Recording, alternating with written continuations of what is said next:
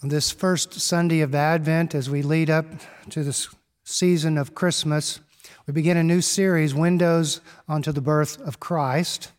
4 looks at the Nativity, 3 of them coming from the Gospels, but the 4th, the one today, coming from the book of Revelation. I've always thought people should have a paper bag in hand in case they hyperventilate when reading from the book of Revelation.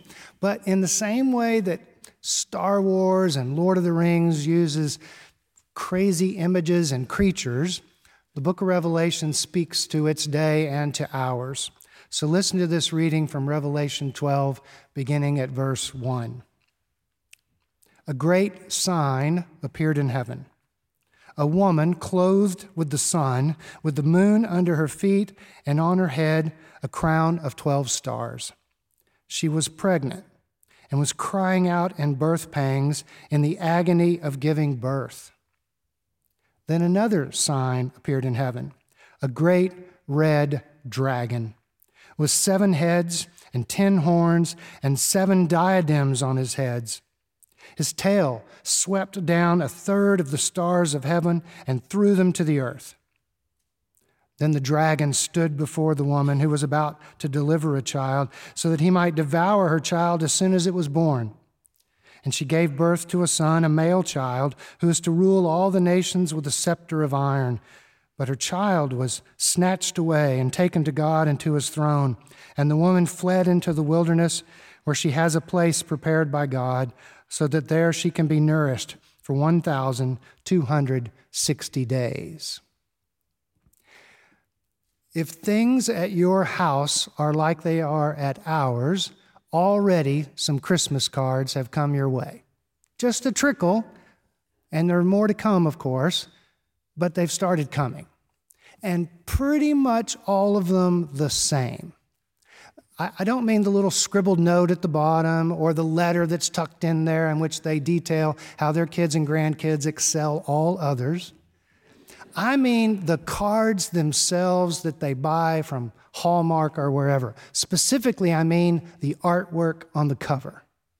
There are only so many iconic Christmas images. I get that. You know, there's the mistletoe, or there's the Santa on sleigh, or the religious one, the star over a manger. I have yet to see one with a great red dragon. I don't know if any of you work at Hallmark or if you know people who work at Hallmark, but feel free to pitch that idea and see how it goes. I don't need any credit. My hunch is it's going to bomb. In the church, we prefer a kinder, gentler kind of Christmas. And so we have these Christmas pageants, kids in sheets with a halo, bathrobes, being magi, etc. Ours happens on Christmas Eve at the 5:30 service. It's a family-friendly service. It's packed to the gills, and it's a little bit chaotic but beautiful because all the kids are so pumped. I mean, Santa's on his way. And so some of the kids are recruited. They can be shepherds or angels, and they come up and they adore the Christ child, and they visit the Holy Family. It's just this beautiful moment. And no red dragons. Nobody gets to be a dragon.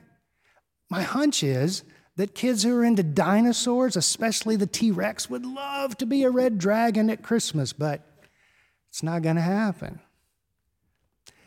It's the same for the Christmas movies. They kind of fall into categories, right? There's the classics like It's a Wonderful Life. There's the Santa versions of that. And then all the rom-coms with their formulas. But no red dragons. I heard years ago that some screenwriters who do not have an appointment with Hollywood execs will simply wait in the parking lot and while they're going into their offices, scream out the plot, hoping to catch their ear. Yes, it's a Christmas movie, but with a twist. There's a red dragon. And the door shuts. I mean, it's got no chance. We might as well admit it. This is a strange passage. The whole book of Revelation is a strange book. Most people avoid it, clergy included. It's intimidating, but it doesn't have to be. It's actually brilliant. In the same way that when you're watching Star Wars, no one needs to say, oh, by the way, Darth Vader's the bad guy. You know that. Well, a dragon, a big, great red dragon, has to be evil. And that's what it is. In John's day, likely a reference to the emperor of Rome, persecuting the Christians. But the images in Revelation don't stay there. They move down through time, like Stalin and Hitler and Putin. Child is pretty obvious, right? I mean, this is the birth of Jesus in the book of Revelation. This is Jesus being born. And it kind of echoes back to the one we read in the Gospel of Matthew, where when the baby is born, King Herod says, I'm going to kill the child. He's tricked, so he kills all the baby boys in Bethlehem. But the woman's identity is a little bit trickier. In the book of Revelation, images, they're kind of plastic. They change, they shift. Yeah, it can be Mary giving birth to the Christ child, but she could also be Israel. She has 12 stars in her crown, like the 12 tribes. And Israel was persecuted by Pharaoh. He was a red dragon, by Nebuchadnezzar, the Babylonians. And she could also be the church and her offspring persecuted. See, eventually what you realize is that it's not just that the book is strange. Anybody can see that. It's that it's familiar. We've heard this plot 100 times over. You know that expression in French, déjà vu, where it seems like I've seen this before. Well, déjà lu is French for I think I've read this somewhere before. Well, yeah.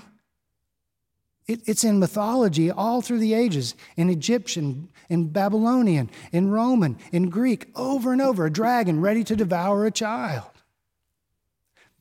It's also in novels, screenplays, and unfortunately in the news. Last week I was gone, attending a conference, annual conference of religious scholars from all over the world. We met in Denver. We learned Sunday morning that just down the interstate in Colorado Springs was that shooting at a gay bar. Monday morning, coming into the convention, I watched as the worker cranked down the American flag to half-staff. You've seen half-staff flags before. I have too, all my life. But I'd never seen one being lowered. There was something symbolic about that.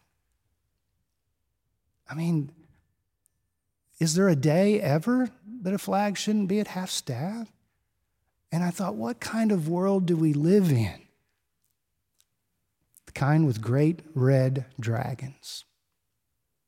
I went to a session there on poverty in the biblical world. We looked at passages in the Old Testament, the New Testament, poverty everywhere. And then we stepped out into the streets of Denver, and it was everywhere too. Homeless and hungry people on every block, cardboard signs, some of them just curled up. We sat down to delicious food in restaurants where there was a combination lock on the doors to the restrooms. And I thought, what kind of world is this? It's the kind with great red dragons. Carla and I talked while I was there. I wanted to hear how the service had gone with the two congregations last week, and she asked about the conference. And it must have been my lucky day. I must have won the lottery because, now this will not come as a surprise to you, but some biblical scholars chase rabbits. And I mean esoteric rabbits, where even people who are scholars are bored stiff. But there was a session called Preaching Revelation. Seriously? Preaching Revelation?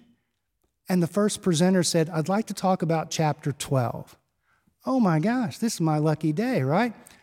Well, honestly, he didn't say anything I didn't already know, but he reminded me about two things. One, when you read from the book of Revelation, first and foremost, it should bring, not confusion, comfort. It's there to comfort us, just like it comforted John's congregation. But there's an asterisk, and you have to drop down and look at the footnote, because the comfort in the book of Revelation is a little bit gray. Here's what I mean. Years ago on NPR, I heard an interview with an illustrator and author of a children's book, and the book was about helping children who were dealing with cancer. And when they tried to figure out how they were going to portray this, they decided that cancer would be represented by a great red dragon. And because sometimes cancer goes away and comes back, when they got to the climax, the dragon had been run through with a sword. He was laying out on the ground, splayed out, but his eyes were still open, because you never know about dragons.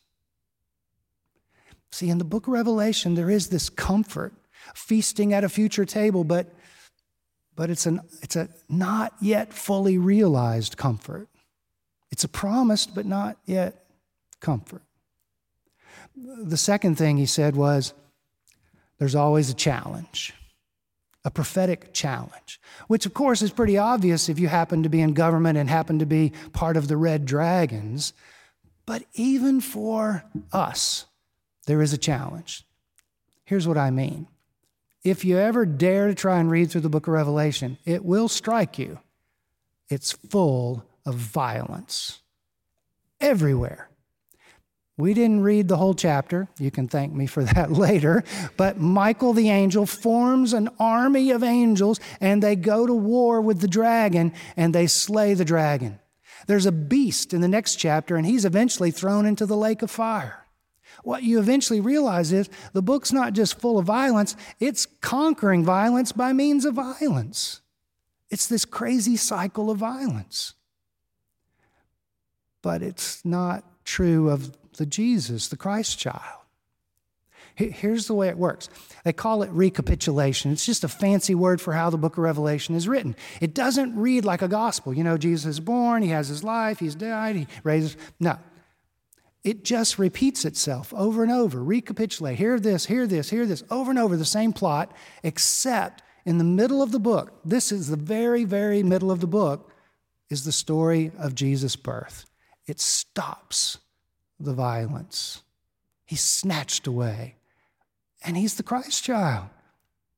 In fact, just a few chapters before this, John, the writer, he's despairing because the world's full of dragons, and he says, what should I do? And he turns to look at the Lion of Judah, the lion. It's Jesus. You know, picture MGM, you know, the lion that roars, except, remember, these images are plastic, and so when he turns to look, it's a lamb. The lion, it's a lamb. Jesus will conquer by simply laying down his life. Years ago, a theologian by the name of Walter Wink said, we are addicted to the myth of redemptive violence, the idea that violence can put an end to violence. It was there in the Westerns, John Wayne.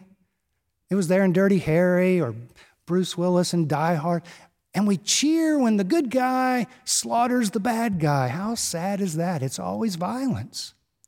But Wink says that when you're caught between fight and flight, there's another way. Christ just lays down his life. And so every year at Advent, we offer up songs, prayers, really. O come, Emmanuel, or today, O come, thou long-expected Jesus, born to set thy people free. And it's a prayer. Our prayer at Advent is, God, please deliver us from all of the dragons. Yes, yes, please. And deliver us from ourselves. For we are a violent and misguided people. And near as I can tell, that's the nativity story in the book of Revelation. What kind of Jesus are you expecting?